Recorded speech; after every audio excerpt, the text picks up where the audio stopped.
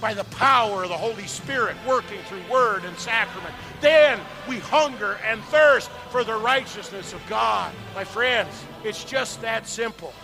It's in the divine service that he's there for you, that he delivers the forgiveness. That's where he promises forgiveness will be. And so that's why it's so important to be in church. We long that God would answer the prayer when we pray, deliver us from evil. Get me out of here. Get me out of this sin-filled world. And that is Jesus Christ, who says, do not count their sin against them, for my blood has paid the price for that. Now on 95.7 FM, it's Proclaiming the One with Pastor Clint Poppy and Pastor Adam Moline from Good Shepherd Lutheran Church in Lincoln, Nebraska.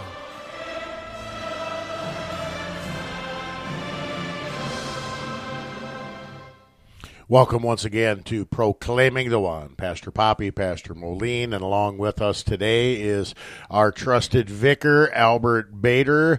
Seems like it's been weeks since we recorded one of our Proclaiming the One programs, and it literally has been. We worked way ahead to get ahead of Pastor Moline's vaunted bear hunting expedition.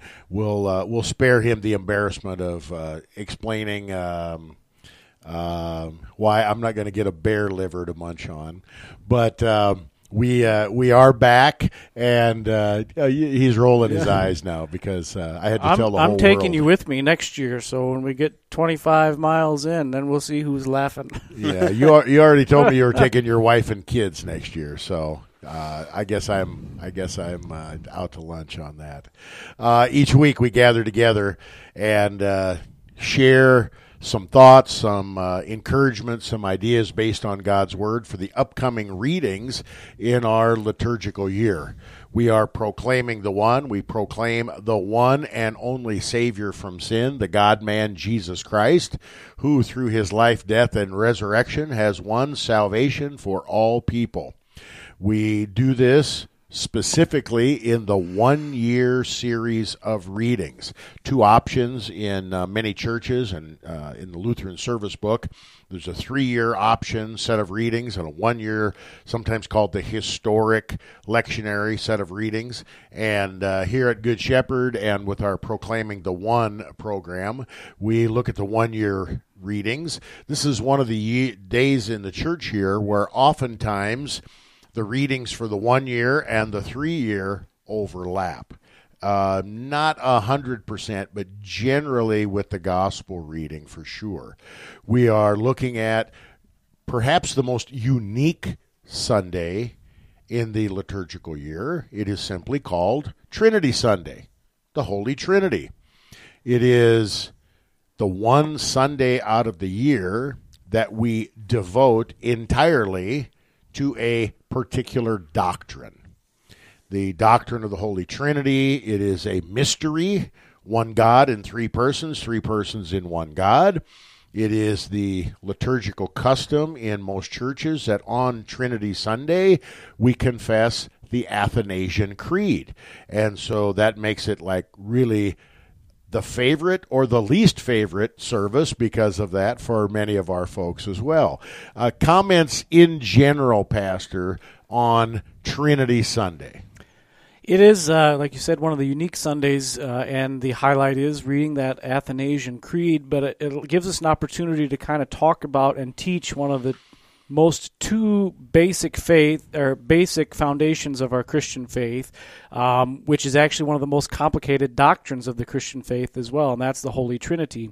In the Athanasian Creed, it says, "Whoever desires to be saved must above all hold the Catholic faith," and then it summarizes the Catholic faith as, number one, believing in the Trinity, one God and Trinity, Trinity and unity, neither dividing the substance nor confusing the people. And the second part of it is then you also have to believe in Jesus Christ, that he lived, died, and rose for the forgiveness of our sins, that he's both God and man. And if you uphold the Trinity and the doctrine of Jesus, it says, then you're a Christian. And talking about the Trinity, I think, we have some really great writings from the Church Fathers where they go into thousands and thousands of pages trying to explain the Trinity, and in the end they say, The only way you can actually understand the Trinity is just to believe it because Scripture teaches it. It's a complicated doctrine, and yet it is one of the most basic, simple doctrines of our faith as well. Yeah, to say that it's a complicated doctrine, I think is a bit of a misnomer. It's a mystery. It's a mystery. And so all mysteries, if you try to unravel them, are complicated because it's a mystery and they can't be unraveled. Correct. And so the example that I like to use is that my wife loves me. Why is a complete mystery to mankind. But it's true. And you can appreciate the mystery. You can talk about the mystery, but you can't really fully grasp it or understand it. And that is the mystery of the Trinity. One God in three persons in one God. Some people today would say that the Trinity is just not that big a deal, that the Trinity is irrelevant. And there are many, many Christian churches that in their official documents, they confess and believe the doctrine of the Trinity. But in reality, in practice, the mention, the confession, the singing to and about the Holy Trinity is completely absent. And so we have many, many people growing up in Christian churches today that don't know about the Trinity or think it is a nothing. And so this is our one opportunity a year to dig deep into the mystery of the Trinity, to confess the truth of God's Word, and also to confess before the world why the Trinity, the doctrine of the Trinity, matters. And I think that's a great opportunity that we have. And we have that opportunity every time we gather together and worship, but the focus is specific on that doctrine today. Before we let this entire first segment get away from us, Vicar, the introit for Trinity Sunday. Blessed be the Holy Trinity in the undivided unity.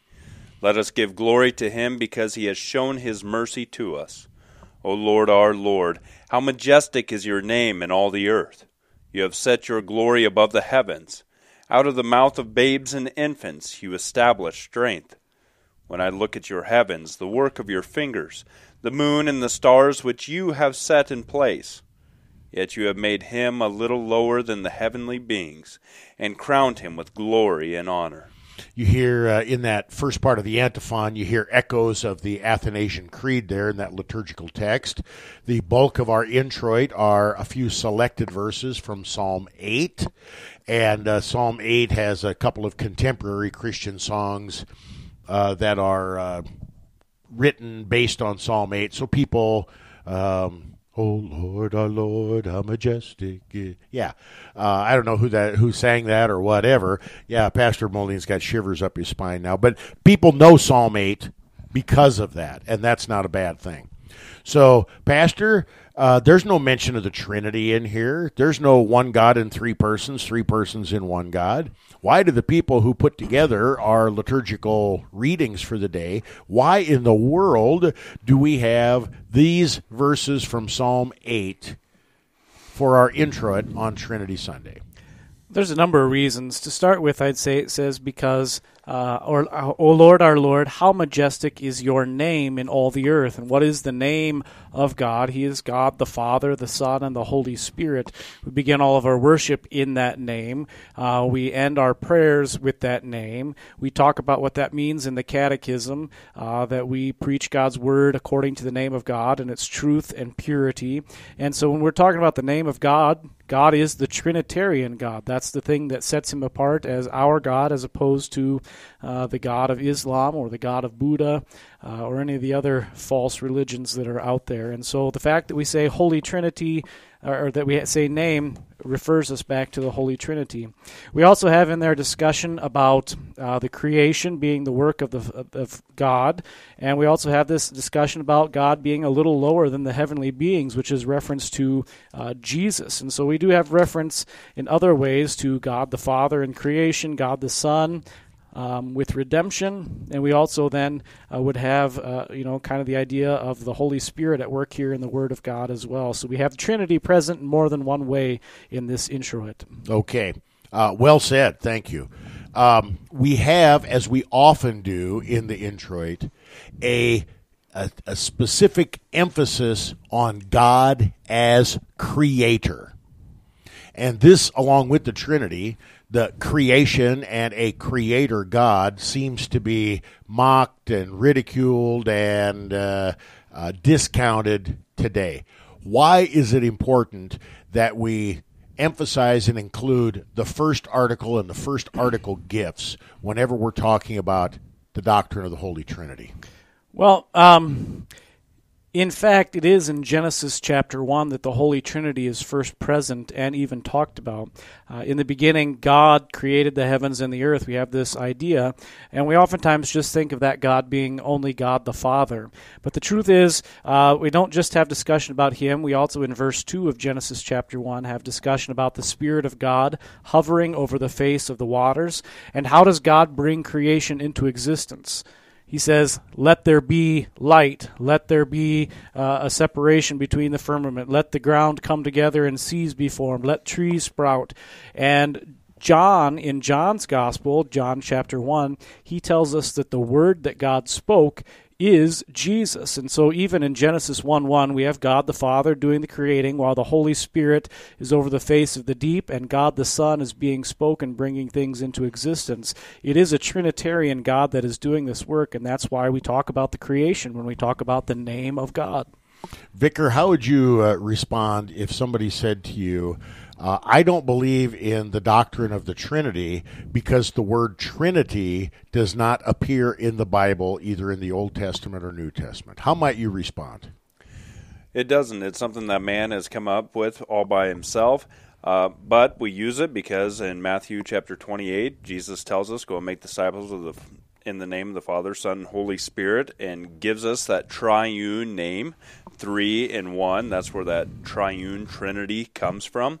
And might also say, we use other terminology that's not in the Scriptures too, such as sacrament. That term is never actually used, but that's how the word mystery is translated into Latin, and so that's the way that we got that word as well. Okay, so don't get hung up on that. That's kind of the first bullet in the chamber by anti-Trinitarian people. Pastor, in the time that we have left, the last line in our introit, it says, you have made him a little lower than the heavenly beings and crowned him with glory and honor. Some people look at verses like that and would have some sort of teaching of subordinationism with regard to the Son is not equal to the Father, the Son is a lesser God, maybe a small g God. How can we understand that verse and still hold to the teaching that God is clear with regard to the Holy Trinity? Well, it's not subordination. It is actually described very clearly in the Athanasian Creed when it talks about how the communication of attributes between the godness of Jesus and the humanness of Jesus comes about. And off the top of my head, I want to say it says, this is an exact quote, that God brings the humanness into himself, and therefore it's not so much that Jesus is being is lower on the totem pole perhaps, but rather he's taking on a job that is lower in stature while still retaining his godness and glory and might and power and wisdom and honor and thanksgiving. And so it's not talking about the intrinsic reality of who Jesus is. It's talking about the things that he's accomplishing and doing. We call this the humiliation of Christ, where he comes down, suffers, bleeds, and dies. Okay. And I'm sorry I didn't give you much time on that, but we'll have more time on that when we come back. In our next segment, we're going to look at the gospel reading for Trinity Sunday, John 3, 1-17. Don't change that dial. Proclaiming the One. We'll be right back.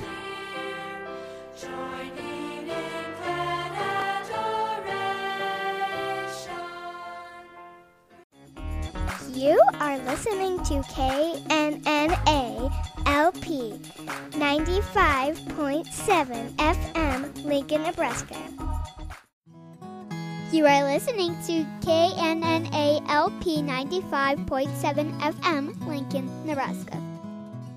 Praise to the Lord who will prosper your work and defend you. Surely his goodness and mercy shall daily attend you.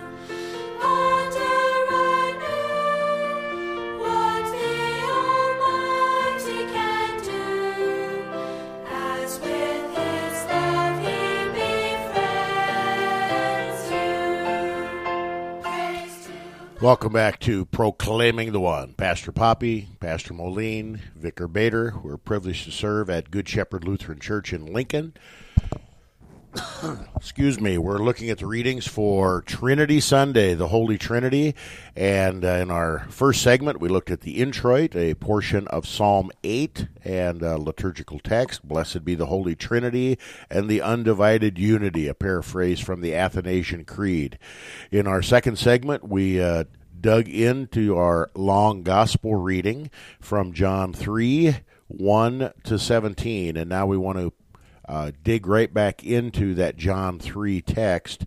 There's so many things here to address, and I'd really like to look at the text itself rather than try to force the text into the Trinity framework or whatever, because as a whole, all of these readings testify to the Holy Trinity. Starting in verse 10, Jesus answered him, speaking to Nicodemus, "Are you the teacher of Israel, and yet you do not understand these things? Truly, truly, I say to you, we speak of what we know, and we bear witness to what we have seen, but you do not receive our testimony." What is Jesus talking about here, Pastor? What unseen things, what testimony, what has Jesus been teaching that Nicodemus, and Nicodemus as a representative of all the other people, have not believed? Well, Jesus has been teaching about baptism, as the vicar pointed out in the last segment, and he's been teaching about the fact that Jesus has come down from above and that therefore he is God and a part of that Godhead, the Trinitarian Godhead. And so Jesus is trying to tell him these things, and Nicodemus just isn't understanding. So we're talking incarnation. Yep. We're talking how God distributes his gifts. Yep. And the waters of holy baptism in that respect. And isn't it interesting that those are some of the same things that we have problems getting people to understand in our world today? Not so much our members, but we have disagreements across the entire church about the means of grace, about the incarnation, and about the Trinity.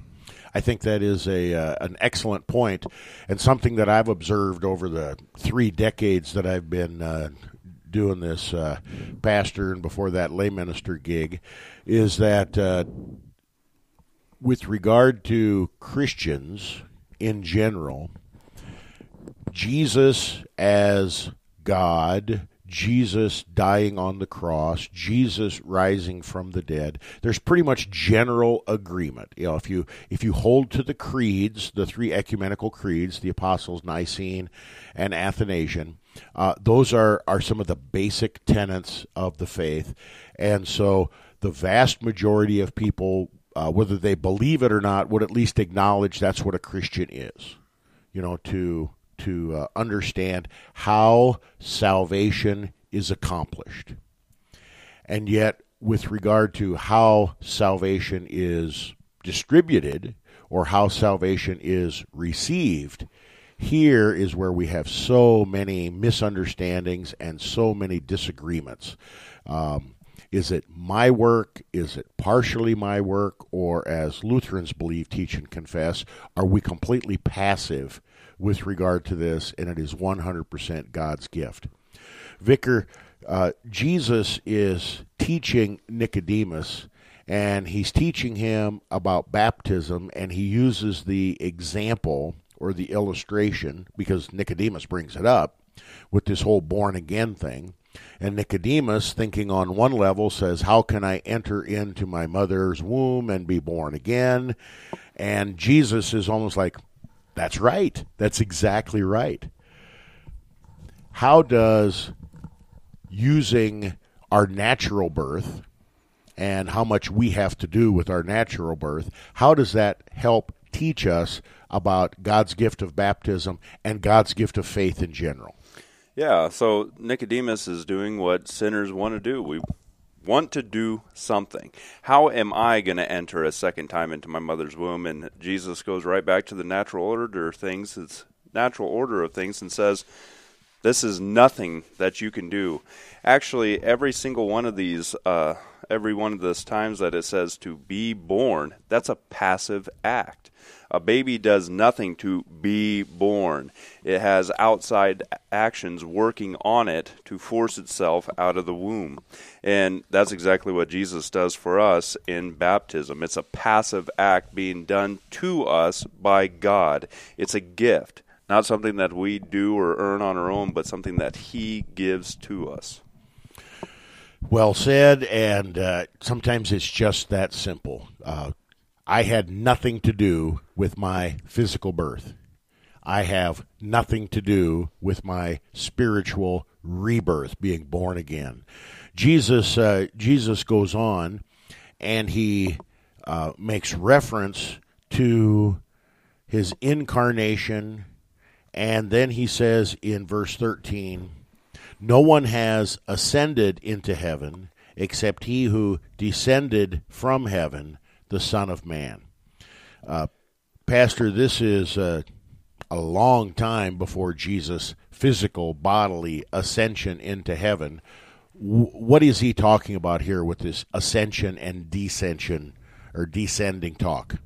Well, the discussion about no one has ascended or gone up into heaven except for the one who descended, what that's saying, what Jesus is teaching here, is that you cannot, by your own reason or strength, believe or come to Jesus. You can't climb the ladder into heaven.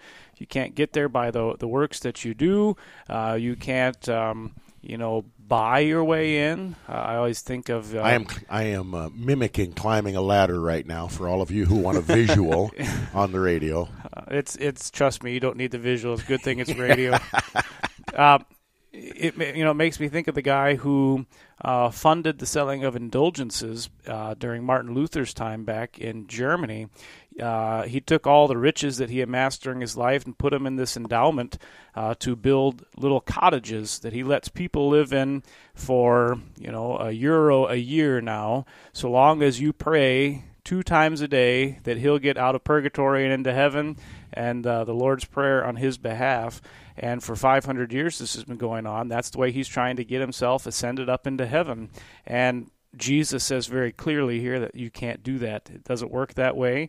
The only way you can get there is if you're attached to Jesus, the one who descended and will ascend. And when you're attached to Jesus, by his grace, by his work, then that's how you enter into God's kingdom. I think that's a marvelous way to think about the physical ascension of Jesus into heaven. Paul tells us in Ephesians 5 that he does that in order to fill all things. Jesus descended from heaven, the incarnation. We can't ascend either physically or spiritually on our own power. We have none. But Christ is the one who completes his task here on earth through his death and his resurrection. He physically ascends to heaven and fills all things. And now we who are in Christ Jesus by grace through faith ascend with him. On Christ's ascension, I now build the hope of my ascension. And that hymn just sums it up so beautifully. We have another... Jesus is saying, you're an expert in the Bible. You're an expert in the Torah, the first 5 books of the Bible. And so Jesus tries to use an example, one that Nicodemus can grasp.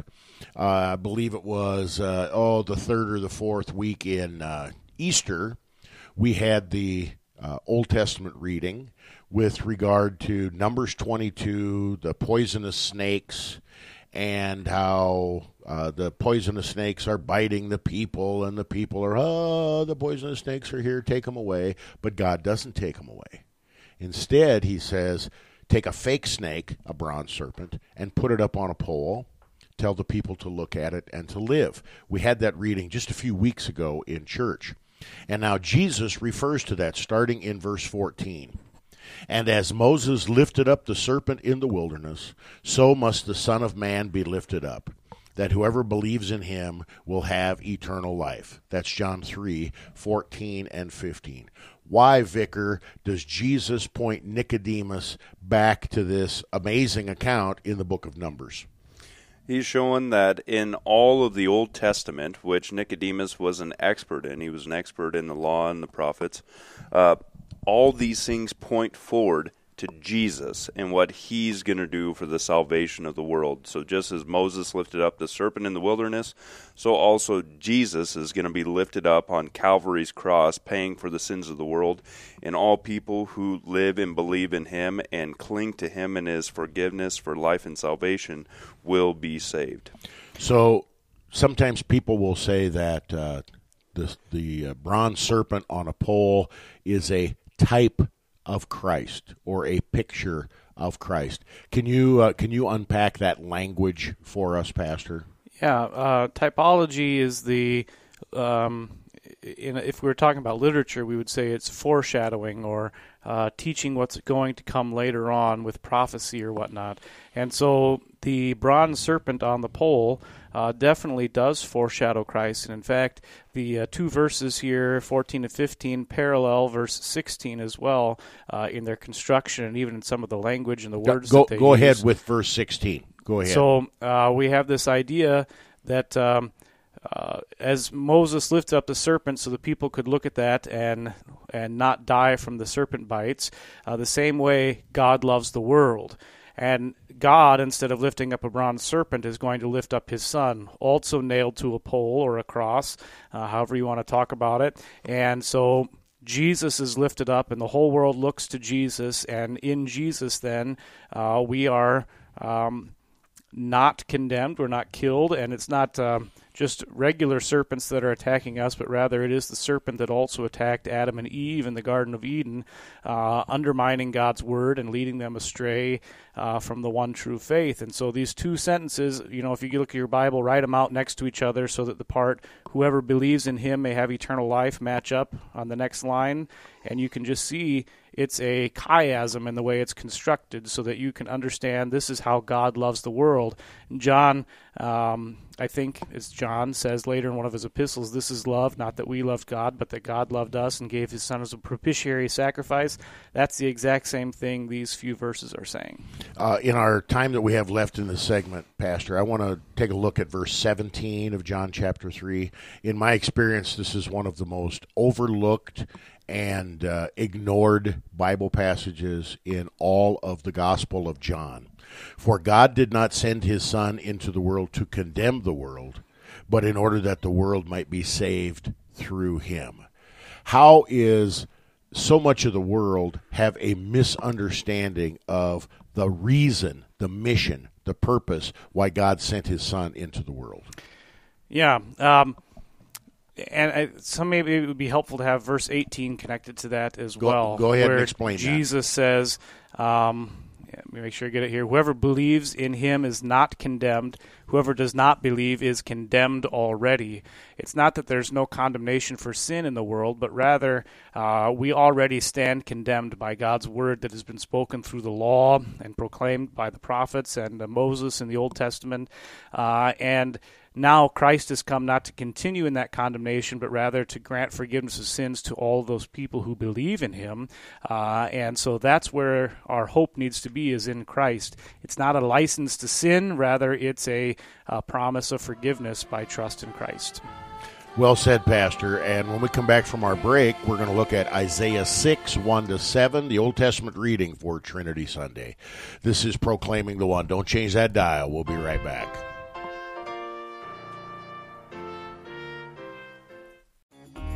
You are listening to KNNA LP 95.7 FM, Lincoln, Nebraska.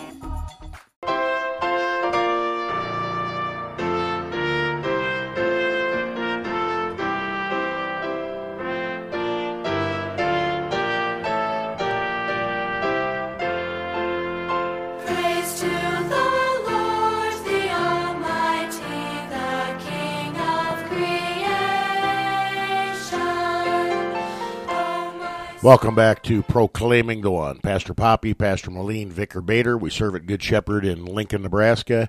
Join us anytime, 3825 Wildbriar Lane in South Lincoln. We worship at 8 and 10:30 on Sunday, 6:30 p.m. every Wednesday. Check us out on the World Wide Web, thecross957.org. You can listen. You can check out our archives. We've got a lot of self-generated programs here at home in your hymnal, bringing Bach back. We work with Pastor Kuhlman at Trinity Murdoch for Nebraska Table Talk. So there's a lot of theological programs that we create here, in addition to the many other community radio programs that are available. So check that out, and we'd love to have your feedback. The Old Testament reading for Trinity Sunday, one of my favorite readings in all of Isaiah. Isaiah 6, 1-7. Vicar? In the year that King Uzziah died, I saw the Lord sitting upon a throne, high and lifted up, and the train of his robe filled the temple. Above him stood the seraphim. Each had 6 wings. With 2 he covered his face, and with 2 he covered his feet, and with 2 he flew. And one called out to another and said, Holy, holy, holy is the Lord of hosts. The whole earth is full of his glory. And the foundations of the threshold shook at the voice of him who called, and the house was filled with smoke. And I said, Woe is me, for I am lost, for I am a man of unclean lips, and I dwell in the midst of a people of unclean lips. For my eyes have seen the King, the Lord of hosts. Then one of the seraphim flew to me, having in his hand a burning coal that he had taken with tongs from the altar. And he touched my mouth and said, Behold, this has touched your lips. Your guilt is taken away, and your sin atoned for. We talked in our previous segment just a moment about picture language in Scripture or typology, and this section is typology as well. We want to make sure that people understand what we mean when we talk about typology. This stuff actually happened. Yes. We're not talking about a myth, a fable, or anything like that. This stuff actually happened, historically happened. And yet this historical event also points forward to something bigger, something better, with regard to the person and work of Jesus Christ. Think of it, if you would, a glass half full, and then Christ comes and fills it to overflowing. So you have the reality, and then you have the fulfillment of the reality as well in Jesus Christ. Hope that's helpful for our hearers. Vicar, the King is dead, and yet the throne is not empty. Explain that to me. Who is the true King of all the universe? It is God. God alone who rules and reigns. And actually, we could talk about this a little bit, but we probably won't. It was a sin when the people of Israel asked to have a man-made king placed over them, because God said, I alone shall be your king, and you shall be my people. So even though this human man died, God, the Father, Son, and Holy Spirit, still rules and reigns as he had since the very beginning and before creation.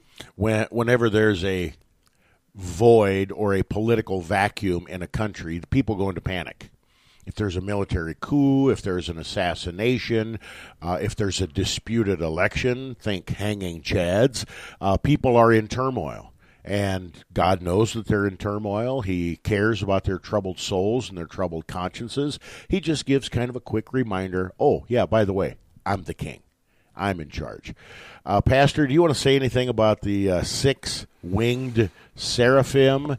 And we get this glimpse, this picture of heaven, and we see the song of heaven, holy, holy, holy. But we get this picture of these angels, and it's kind of a wild, crazy, bizarre picture. Well, yeah. Angels aren't maybe the way they've been depicted often in art or in bathrooms or however you want to see it. They're not just little babies with wings that are chubby and can hardly support themselves and their weight with their little tiny wings. Angels are terrifying spiritual creatures who serve God and stand in his presence. And anytime someone sees an angel in the Scripture, including this particular passage, or even the Virgin Mary, or Zechariah in the temple, whenever an angel shows up, usually the person who sees the angel falls on their face in terror at the angel, because these angels are that big, huge servant of God, spiritual warrior being. And so there's different ranks of angels. There's the lowly angels, there's the high angels, all these different ranks, and seraphim are one of those ranks, along with cherubim, and Paul perhaps suggests a whole bunch more in his writings as well. Okay. We do have a feast in our church here dedicated St. Michael and all angels. That's toward the Yes. end of September, and we'll talk more about the theology of angels there. But angels, as representative of God, strike fear into the heart of the people that they're bringing a message to. And so often the first words out of an angel's mouth, fear not. Fear not. I'm here for you, not against you. Isaiah's reaction echoes what you talked about there, Pastor. Woe is me, I am lost. And then he says, for I am a man of unclean lips, and I dwell in the midst of a people of unclean lips. For my eyes have seen the King, the Lord of hosts. What is this lip clean, unclean thing going on here, Pastor? Well, first off, it's a confession. A confession is speaking the same thing God says, and this is what Isaiah is doing. He's saying, I'm a sinner, and that's what God would say about Isaiah as well. He's talking about his lips being unclean because at this point he realizes what God has called him to do, and that's to preach and speak a word from God to the people of Judah and to their royalty and the whole royal family over all of Isaiah's life, basically. I think the period is longer than 40 years that Isaiah writes.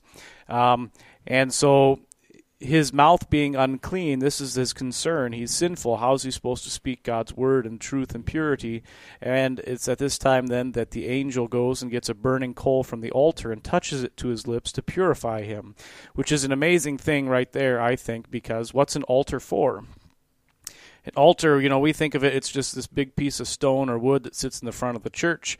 It's kind of like a table for the pastor to use. But really, an altar is the place of sacrifice. You kill the animal and you put it on the altar and you burn it to offer it to God for forgiveness of sins. And so he goes and gets a coal from this altar where the sacrifice has been made. And by touching the burning coal to Isaiah's lips, the sacrifice that was burned there offers Isaiah forgiveness of sins. And what do you think is the thing that's offered on the altar of heaven for the forgiveness of sins of all people? It's Jesus.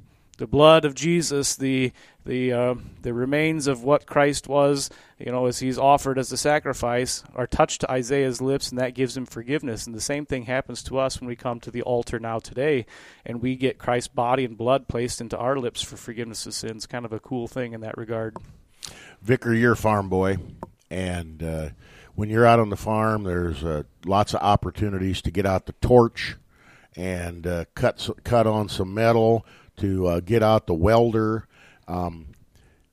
If you took a hot piece of slag from what you're welding, if you took the piece of metal that you had just cut with the blowtorch and touched that to any part of somebody's body, much less their lips, what would the result be? Just like the scar that I have on my arm from a piece of weld falling down on it, and I caught it and burned into my skin, it'd fry you. Yes, I mean, it would only be for destruction. It would only be pain. If you took a piece of molten metal and touched it to somebody's lips, they may never talk again. The excruciating pain, they might have a heart attack and die. I mean, that's the word picture that we hear.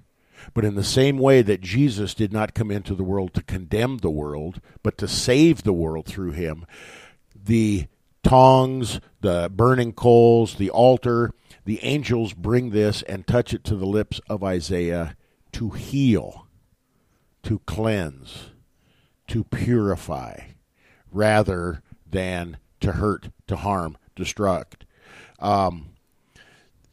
And he touched my mouth, and said, now the angel is saying, behold, this has touched your lips. Your guilt is taken away and your sin atoned for. Now, Pastor, this must be a metaphor, right? I mean, there's not any actual real forgiveness of sins going on in Isaiah 6, right? Wrong.